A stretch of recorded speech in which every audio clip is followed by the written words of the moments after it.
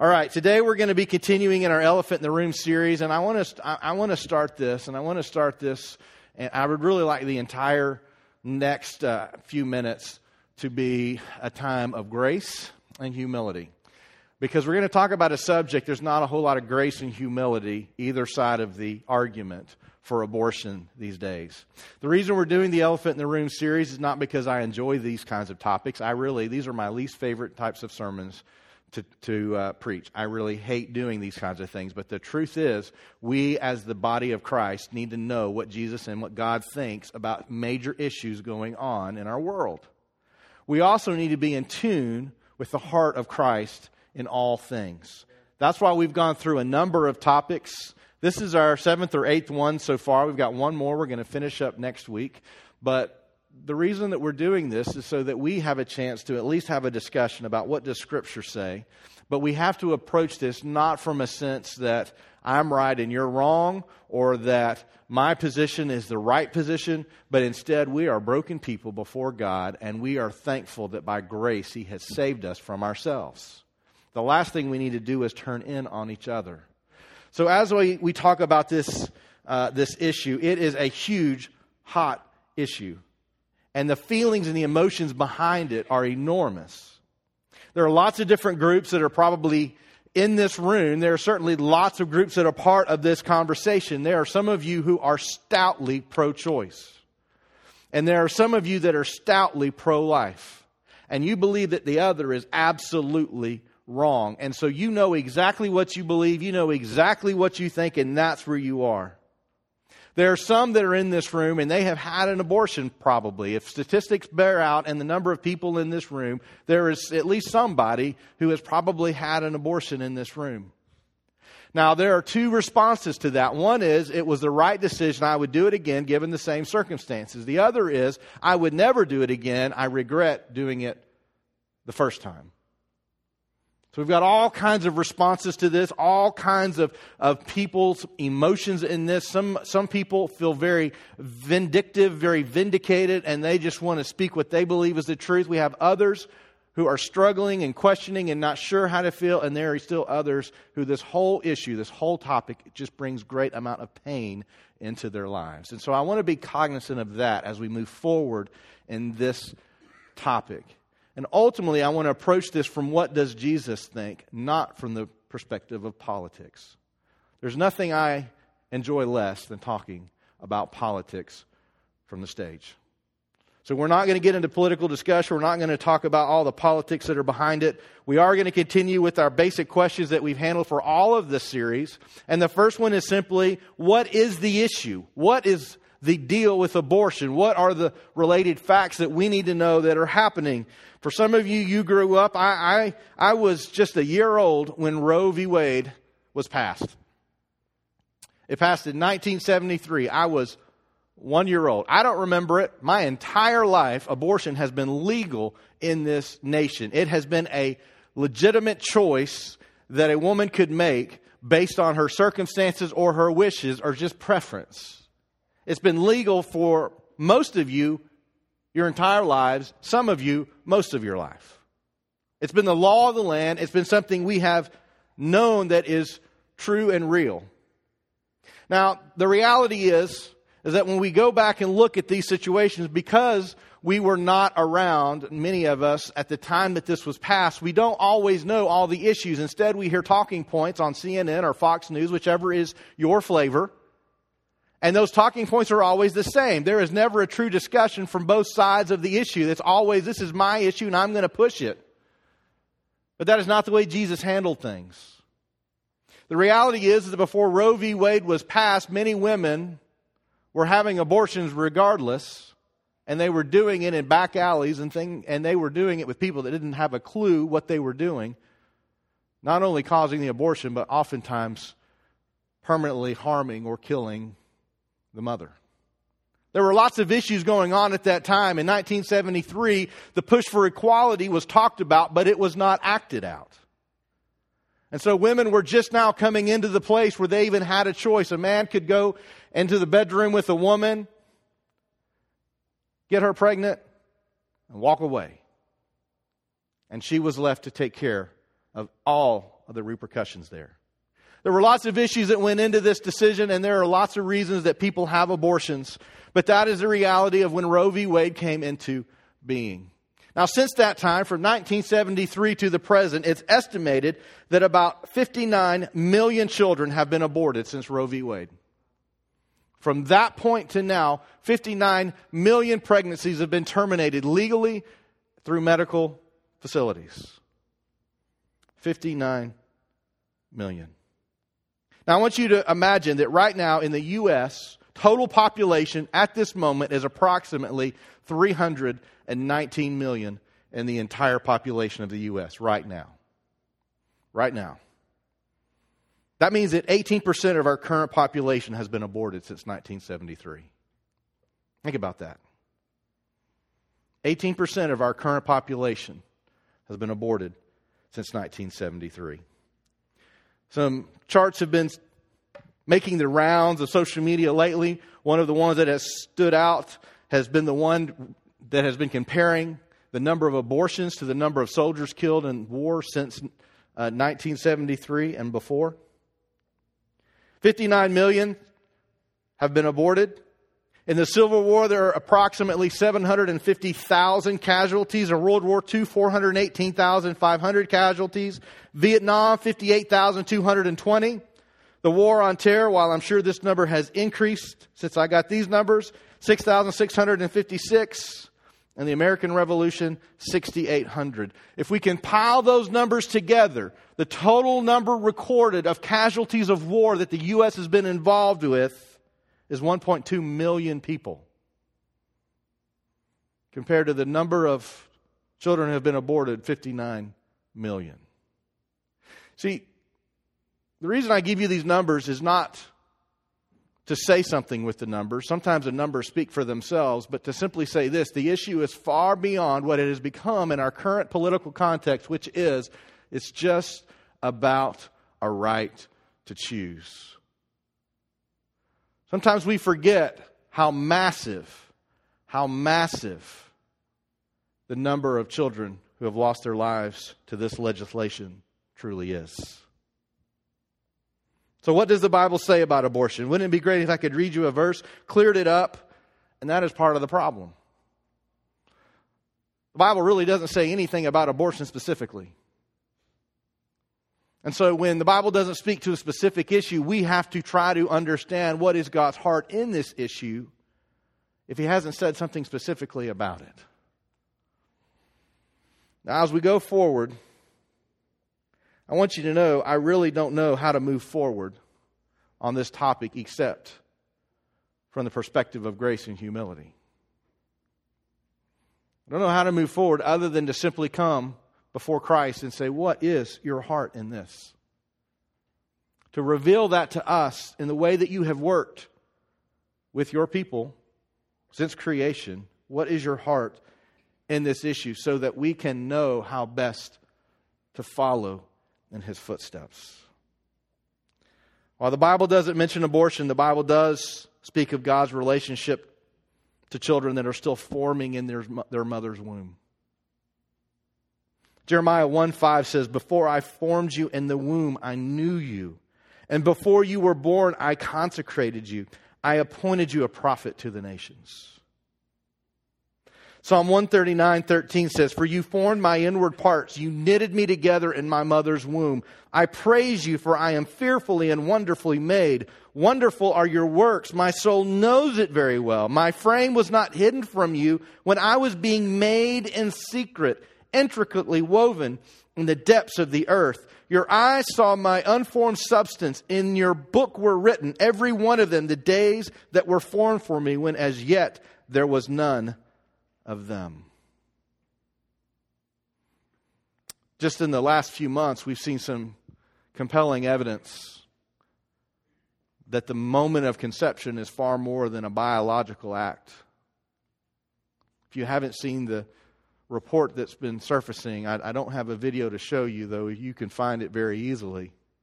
At the moment of conception, you will see a burst of light from the new embryo. Something that was never known before, never discovered before. Scripture tells us over and over, God knits us together. He does incredible things before we are ever born into this world. And ultimately, when we look at this topic, when we look at this issue, when we look at the lives that are affected, both children and mothers, families, whole populations, our nations, and our world,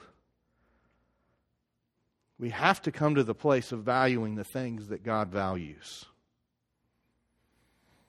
Philippians 3, verses 8 through 11 says this, "Indeed, I count everything as lost because of the surpassing worth of knowing Christ Jesus my Lord.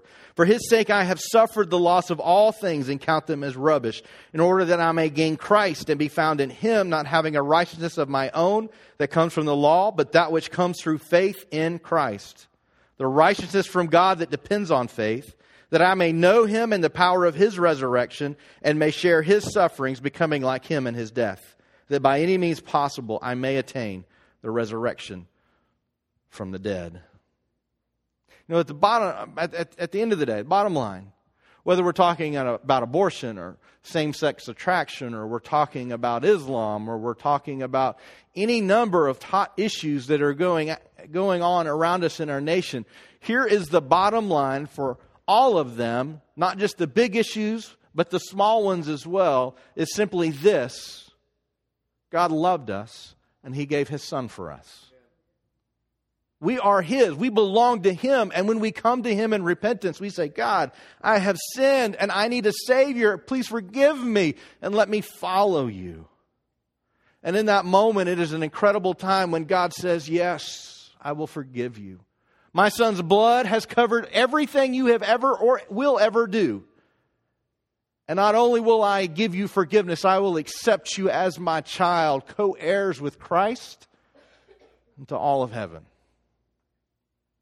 And what Paul is saying, and what every person who truly knows Christ knows, is that there is nothing of greater value than simply knowing Christ.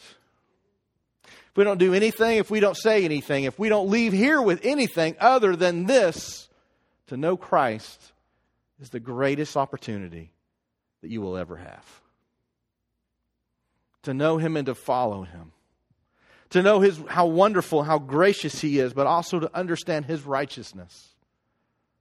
To recognize that you and I are simply sinners who have no chance at all if it weren't for the love of God and His Son who gave His life for us. We have no chance. So many of our arguments, what they end up doing is they end up pitting me against you, you against them against you. We begin to break down into arguments. We begin to fight about things, and we begin to say, "I know what is right and you are evil because you disagree." What we end up doing in topics like this, and the reason that I want to talk about this in the church, is because rather than us sitting together under the humility of knowing that we are all broken and sinful before God the Father, who through grace alone gave us life, instead what we end up doing is we end up passing judgment on each other.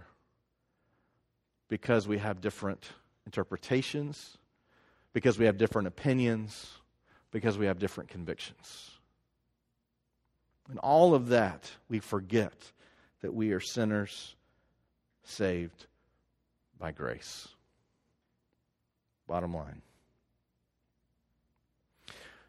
Paul talks about what does this look like when it comes to our relationships with other people. Philippians 2, 3, and 4, it says, "Do nothing from selfish ambition or conceit, but in humility count others as more significant than yourselves. Let each of you look not only to his own interests, but also the interests of others." See, to follow Christ is to say, I am no longer the most important person in this world. I am no longer the center of this story. I'm not the one that everyone needs to agree with. I'm not the person that needs to dictate and determine what's going on in the world around me. That's not my place anymore. I simply, in humility, accept Christ and follow Him. And what He has told us is, now as you go out into this world, as you go out and spend time with people, as you build relationships, as you share the gospel, go from the place of humility saying, they should be valued above me. Now, the problem with that idea, and the reason we don't talk about this and we often reject the concept, is because many of us come from a place where we have felt devalued from different people. Much of the violence, the protests, much of what's going on in the world around us is about one group of people saying, you will not devalue me. You will treat me equal, and sometimes you will treat me better. That is not the way of the follower of Jesus. That's what makes us different from the world. Whenever we say our kingdom is not here in this place, our kingdom is in heaven with Him, we recognize that as Scott taught on politics, this is not our kingdom. This place, this presidential election, this Congress, they are not the ones who rule our kingdom. Jesus is. And it is not in this place. See, the truth is, for many Christians, if it is legal through our court system, then it is righteous in God's eyes. Well, it's not illegal. But you know as well as I do that our courts do not look to God to ask Him, is this righteous, before they pass a law. Though some do. But that is not how they're passed. Neither does God look to our court system to determine what He deems as righteous. God is the King of all things. We didn't elect Him. We didn't take a vote for Him. God is the King. So as we look at this situation, as we look at this reality, you may be wondering, what does this have to do with abortion? And it is simply this: we have to approach the topic from the perspective of humility, that others are greater than we are. And much of the dialogue about abortion is to say, you are the king of your life, the center of your world, the dictator of your circumstances. That is not the way of Jesus. If you think, well, that's easy for Jesus to say. He wasn't in my situation. No, but He was in the garden, sweating drops of blood, saying, if I can avoid giving my life on this cross, of being tortured, being ridiculed, of being spit on, and being murdered, then let it be. But if not, I will die for these people. He gave us the example that our lives are not our own. Our lives are not something that we can form the world around us. Instead, we fit where God wills us. We are to follow the example of Christ. When we look at Luke 4, Jesus talks. He's actually reading a prophecy about the coming Savior.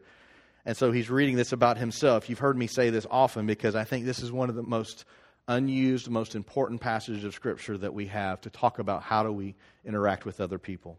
It says, the Spirit of the Lord is upon me because He has anointed me to proclaim good news to the poor. He has sent me to proclaim liberty to the captives, recovering sight to the blind, and set the liberty those who are oppressed, to proclaim the year of the Lord's favor. His heart are for those who are oppressed, who have no voice, who have no choice. That is where Jesus' heart was. That is who He came for. We have to follow the example of Christ. As you can tell, if you can't, let me be very clear. I am firmly a believer that God would never lead us to abort a child. Never. God would never say, this is what I want for you. When we look at Scripture and we see that God is so intricately involved in the creation process, not just Adam and Eve, but ongoing, every one of us knit together in our mother's womb, God sees us as living from that first moment.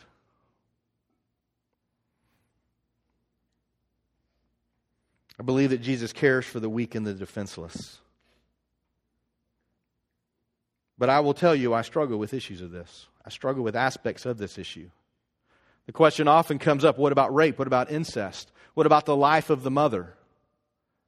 And to be honest, I struggle with this. You know, from a purely academic perspective, it's all wrong. But when your hearts are involved, it gets muddy, cloudy, doesn't it? It gets messy, just like our world is messy. It's hard sometimes to know, where do we go, what do we do? But I want you to know that no matter what the story is, we proclaim the gospel when we say, God is with me no matter what happens to me in this life. I have no desire for any woman that I know, for my wife or for my daughter, or for any of your wives or your daughters, to go through the horrible, terrible thing of rape, or to be involved in such an unhealthy family where incest takes place. I can't imagine the situation with one of our children. The doctor came and said, if you carry this baby to term, you will die. I cannot tell you that. To think through that conversation in my head, I can't really even follow that out.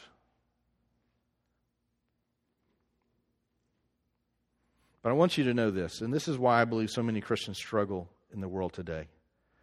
When we look at this question, there is no easy answer. There is no pat way to handle it. There is no, I will be holier than thou. There is no, this is the spiritual way so that this doesn't hurt, and this isn't painful, and this just isn't wrong that somebody goes through this.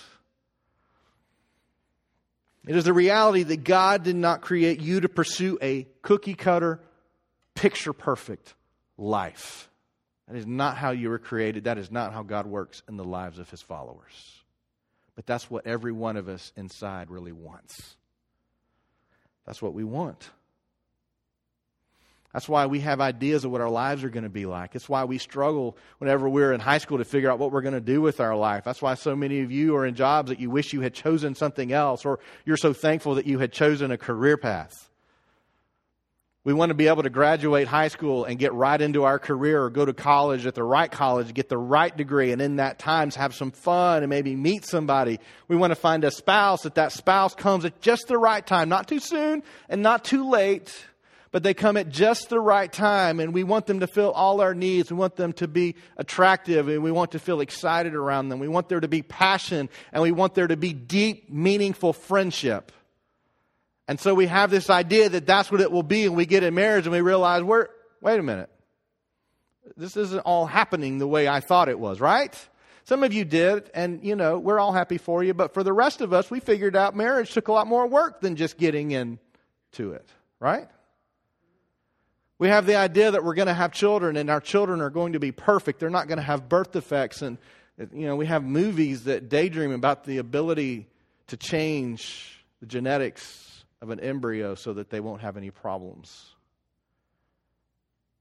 Or we find story after story, parents who find out that they have a child growing that is going to have severe birth defect and they should abort. You shouldn't have to live your life caring for another person like this.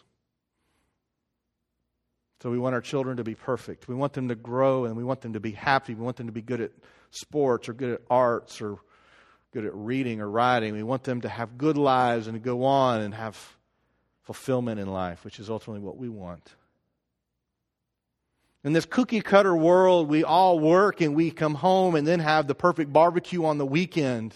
And we do that week in and week out until we get to retirement, where we have saved plenty of money, and then we can travel the world and we can just enjoy the rest of our life around the age of 45, right? That's your plan, right? That's my plan. I got 2 years. I got to get with it. See, that's the way we live our lives. We want this perfect cookie-cutter, picture-perfect world. And somewhere along the way, somebody shared a gospel with us that told us if you will follow Jesus, He will give you that because He loves you. Somewhere along the way, we heard somebody told us that if you will just give your heart to Jesus, He'll make sure all the pain goes away. You won't have any sorrow. If you will just follow in His path, He will always direct you. He will let you tiptoe around all the obstacles. But instead, what we find is that God often picks us up and dumps us in the middle of the wasteland of heartache. And we say, where is God? Where is He? The idea that there should be an exclusion for abortion because of rape or incest or the life of the mother is the idea that my life is the most valuable thing in this world, and if anything bad is going to happen, I can erase it.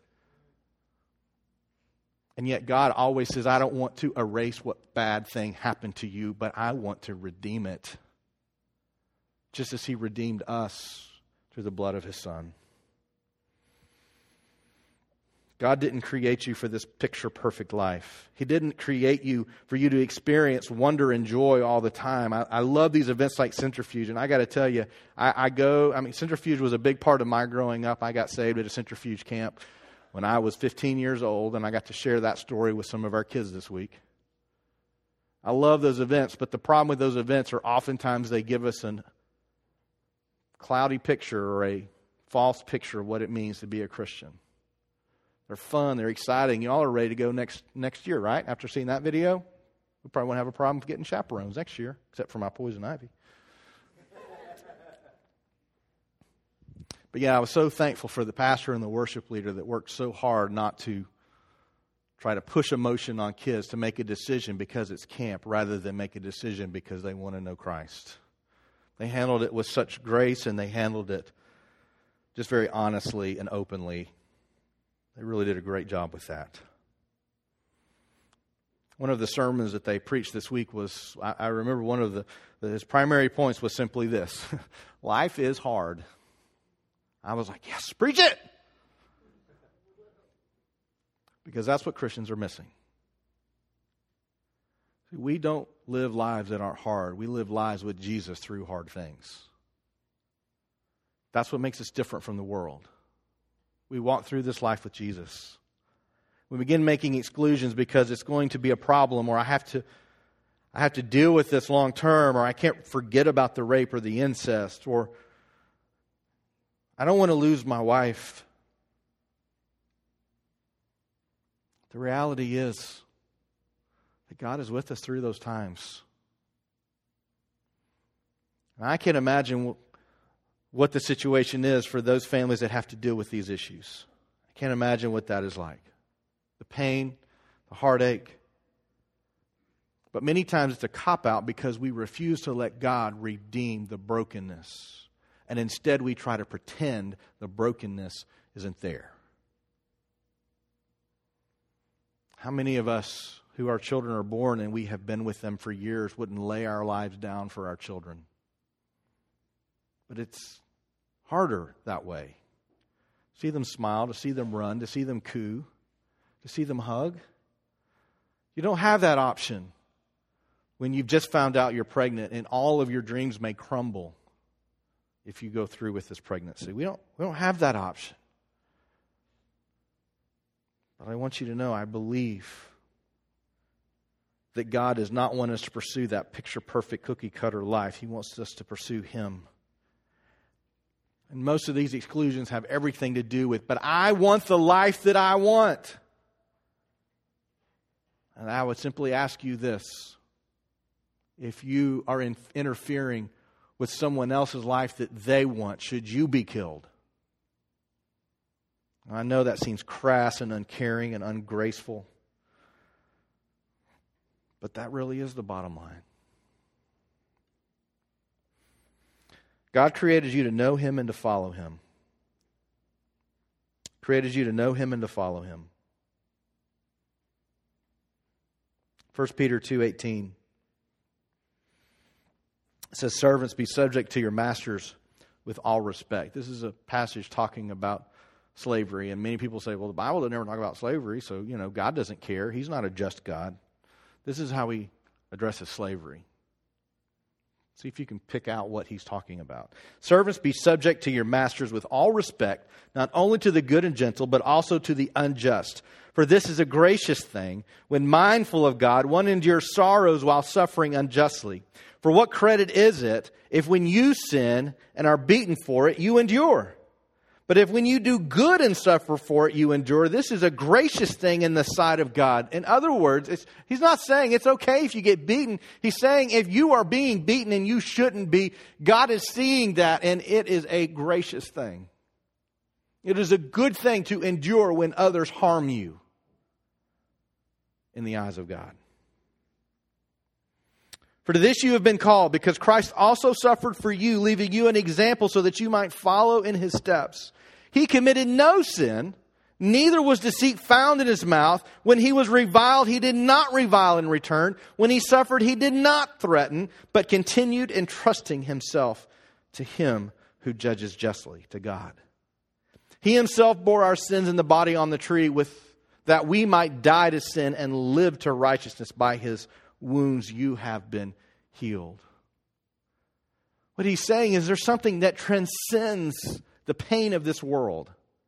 There's something that's greater than the injustice in this world. And if you have to endure injustice, then God sees that. And He says, I am with you in that.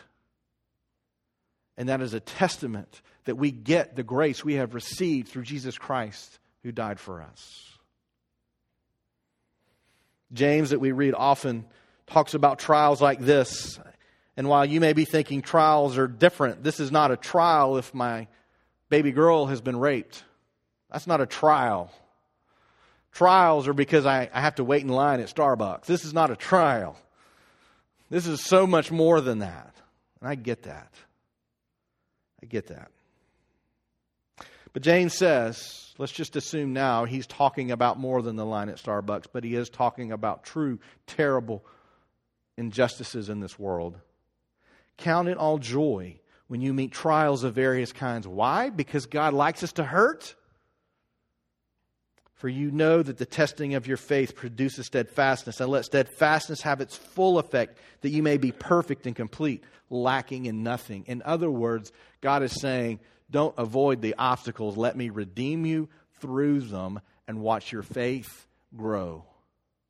Here's what happens when you go through an obstacle with Christ. You recognize you're not walking through this alone. Literally. Now, I'm not talking about us when we come to church and we feel God's presence in a song.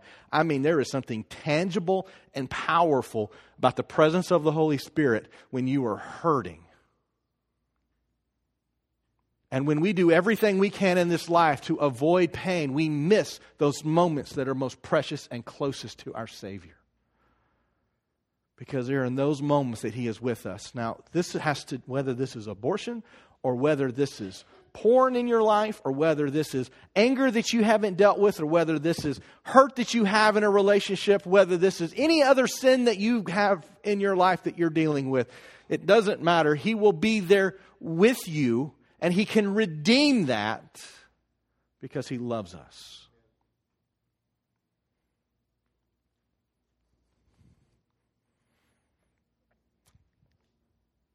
One of our major questions we've been addressing in this time has been, what if this is your issue?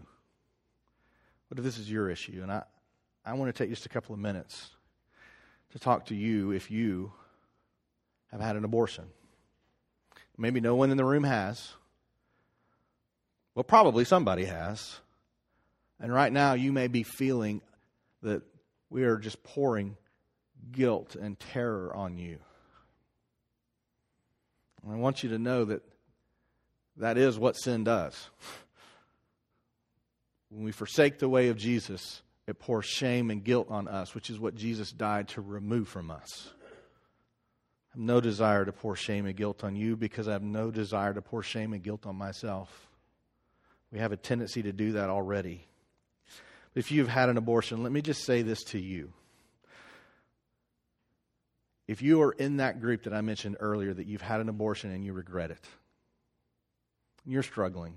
You have struggled. And right now, it is a struggle to listen to this sermon. I want you to know, Scripture tells us something very wonderful, and that is that God preserves the simple. God preserves the simple.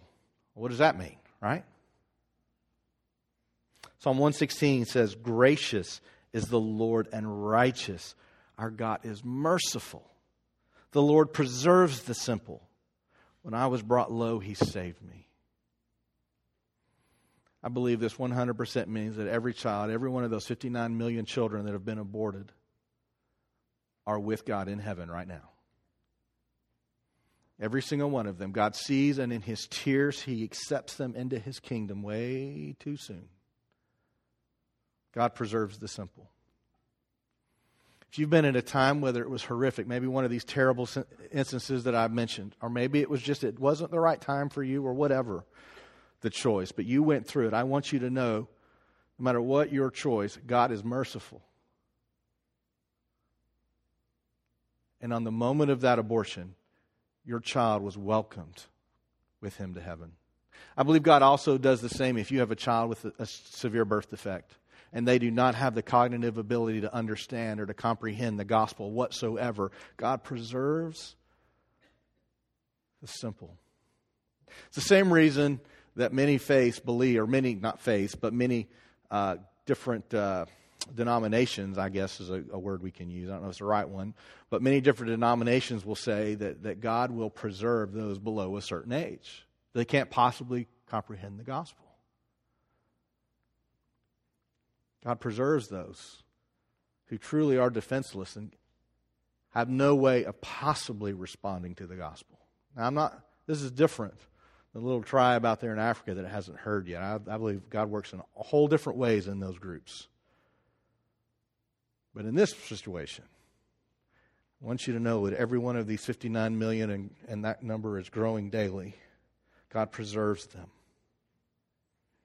Listen to this. These are the words of David after he lost his son, after he committed adultery with Bathsheba and had her husband killed so he could marry her.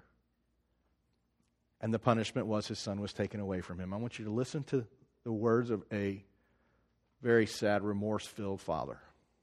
This is what he said about that situation. 2 Samuel 12:21 says, "Then his servants said to him, 'What is this thing that you have done? You fasted and wept for the child while he was alive, but when the child died, you arose and ate food.' And he said," listen to this, he said, "While the children was still alive, I fasted and wept. For I said, who knows whether the Lord will be gracious to me that the child may live? But now he is dead. Why should I fast? Can I bring him back again? I shall go to him, but he will not return to me." David's saying literally, I will see my child again in heaven, but I will not see him in this earth. And I believe that God preserves every one of these children. I also, if you are in this group and you are struggling and you are hurting, I want you to know that God can restore your brokenness. God can restore your brokenness. He does not intend for you to live your life full of regret and guilt and shame for the rest of your life. Jesus bore that for you. God can restore your brokenness. Psalm 147:3, He heals the brokenhearted and binds up their wounds. I want you to know, if this is you, this is what God is offering you. Not judgment, not condemnation. He is caring for your child. He is offering hope and restoration. The last question we want to address with each of these, and I'm going to move through these kind of quick, Brian. How should the church respond? I've got a video and a picture coming up. Just show the picture, but we're not going to do the video, Brian. You remember back in 1987, baby Jessica? Does anybody remember baby Jessica from 1987? Remember the story? It's a pretty amazing story. I was 15 years old when this happened. I remember watching it on CNN, the only 24-hour news channel at the time. Many experts and analysts say that this story, the story of baby Jessica, is what changed the way we watch news forever. Because it is the first big story that people watched around the clock to see what was happening. For those of you who don't know the story of baby Jessica was a toddler. She wandered into the backyard of her grandparents' house. It was her grandparents or her aunt. I can't remember. I think it was grandparents, though. She wandered into the back where there was a pipe that went down into a well, and they had put a rock over that hole so that no children would fall into it. Somehow, she got into it, and she fell down into this hole. For the next 58 and a half hours, rescuers talked to her, got her to talk to them, to sing songs, and to do all these incredible things. The crowd that formed around the well was huge. I mean, there were just masses of people there the whole time to watch. 58 and a half hours this went on. It was the number one news story. It was on CNN around the clock. You went to bed watching it, you got up watching it. I mean, it was a huge, huge story. This 8-inch diameter pipe had her situated in such a way that she had one leg down, pointing down, one leg up where her foot was by her head. and there was no way to get her out. They feared, of course, that she would fall even deeper in there, and if that didn't happen, then she would at least succumb to not having any water, not any food, or the pressure that her body was feeling being in that position for that long. Rescuers came up with an idea on how to rescue baby Jessica, and what they ended up doing was digging a tunnel parallel to the well pipe that she had fallen down into, and then they burrowed across to just below where she was. There was a paramedic, he was an EMT with the fire department. His name was Robert O'Donnell. He was the one that was in there, and he was talking to her. He grabbed her leg and he began to pull her down to get her into this adjoining tube so they could rescue her. And he said he could remember her saying, "No, no, no." You know, she didn't like it. It's uncomfortable. They had used Vaseline to just wipe all around her the best they could so she would slide, but still she wouldn't come. He kept calling up and saying, "What should I do? I fear that if I pull her leg, I'm going to break her leg, or I'm going to pull it out of socket. I fear that I'm going to really hurt this child. She's stuck." They came back to her and said, "If you don't do this, she will die." And so he pulled and got her out. Many of you remember the story. You saw the video. When Robert got to the surface and he was holding baby Jessica, the cheers around the nation were heard. It was an amazing story, really. People had come together, this poor little defenseless child who had fallen into this place, and he brought her out. Now, if you haven't figured it out, there's a great hypocrisy in our world today. Hypocrisy that says we need to protect our children from all these things, that we will celebrate greatly that this one child who had fallen has been rescued. And then say that we need to just let an infant die because it doesn't fit in our plan. Interestingly enough, 8 years later, that firefighter that went down in that tube that got baby Jessica, pulled her out, went on his parents' farm, took a shotgun and killed himself. He had so much attention after that event that when the attention went away, he never felt how wonderful it was to save that child. Instead, he felt the fame, and when he lost it, he could not live any longer, and he took his life. Tragic story at the end of this. I tell you this story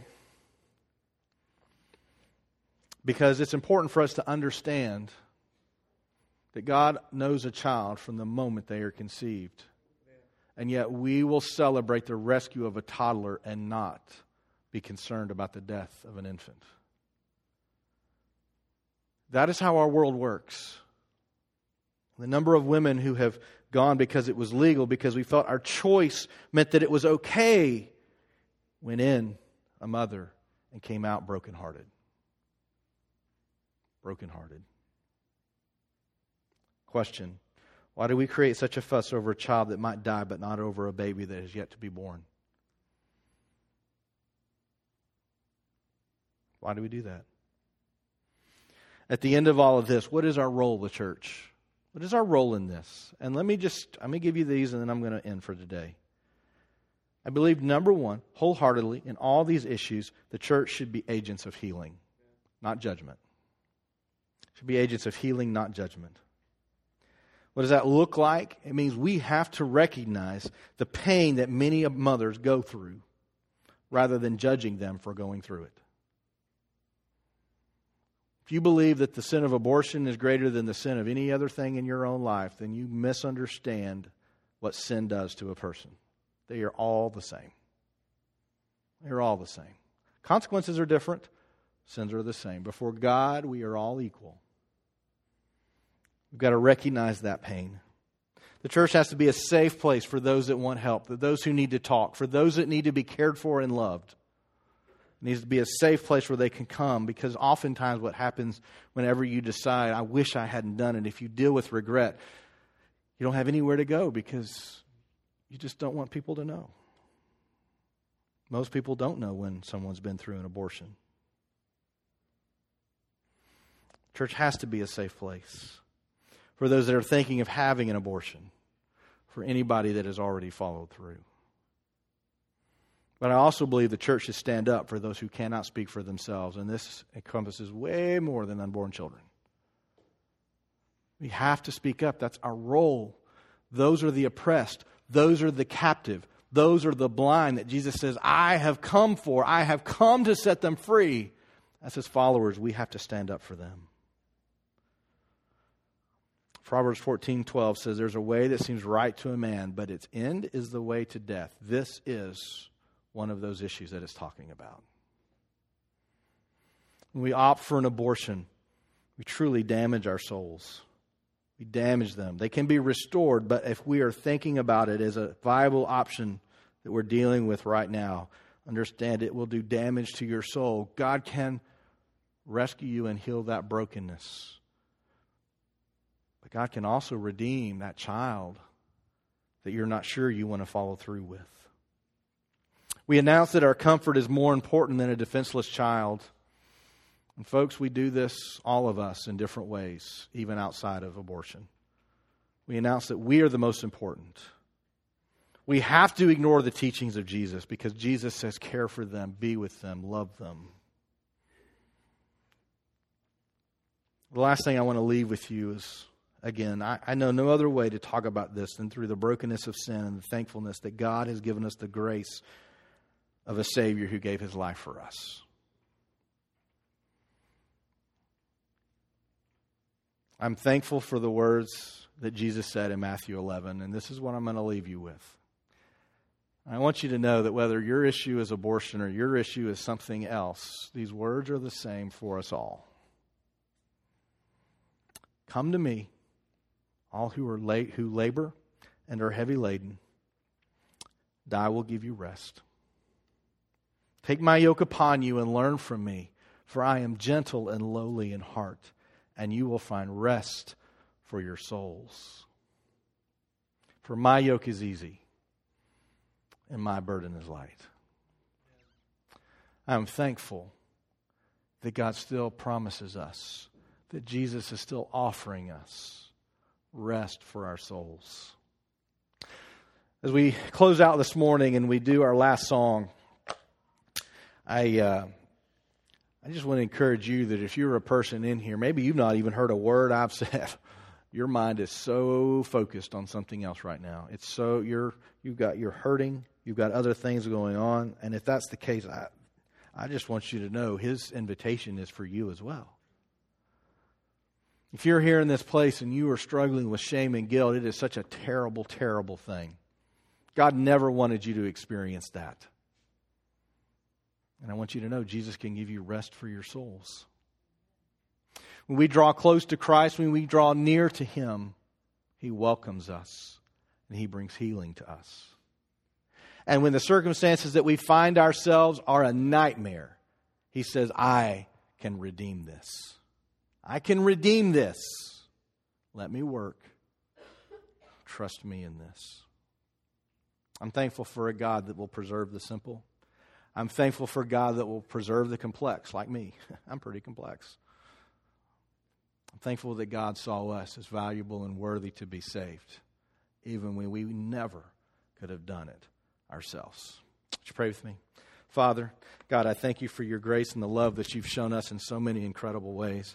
I thank you that no matter what our sin is, no matter what our heartache, or no matter what our brokenness is, God, I am just so thankful that you have given us a spirit where we can be redeemed. I thank you for your love through Jesus Christ, because apart from Him, we have nothing, we are nothing, we can never be anything. But because of Christ, we are your children. Father, I pray this morning for those who have been touched by this, by abortion, by the choice to have one, or someone that they know that they care about has. I pray that you will help them to see your grace and your love, to know that that child is with you in heaven, and to know that you do not condemn and that you do not judge. Not only have you rescued that child, you will rescue that mother. Father, I pray for those in this room who are struggling because life is not working out the way they thought it would. I pray that they would be able in humility to come before you, to see your hand and to feel your presence. To know that no matter what's going on in this current circumstance, what's going on right now in this moment in life, it is something they will not have to deal with on their own. You will be there with them. Help us to follow you. Help us to know you. Help us to experience your grace. And Father, I pray that you would heal our brokenness so that we would not, in this place, walk out of here believing that we are judged or that this guilt is founded. But instead, we are set free because of Jesus. Father, we thank you for your love. We ask all this in Jesus' name. Amen.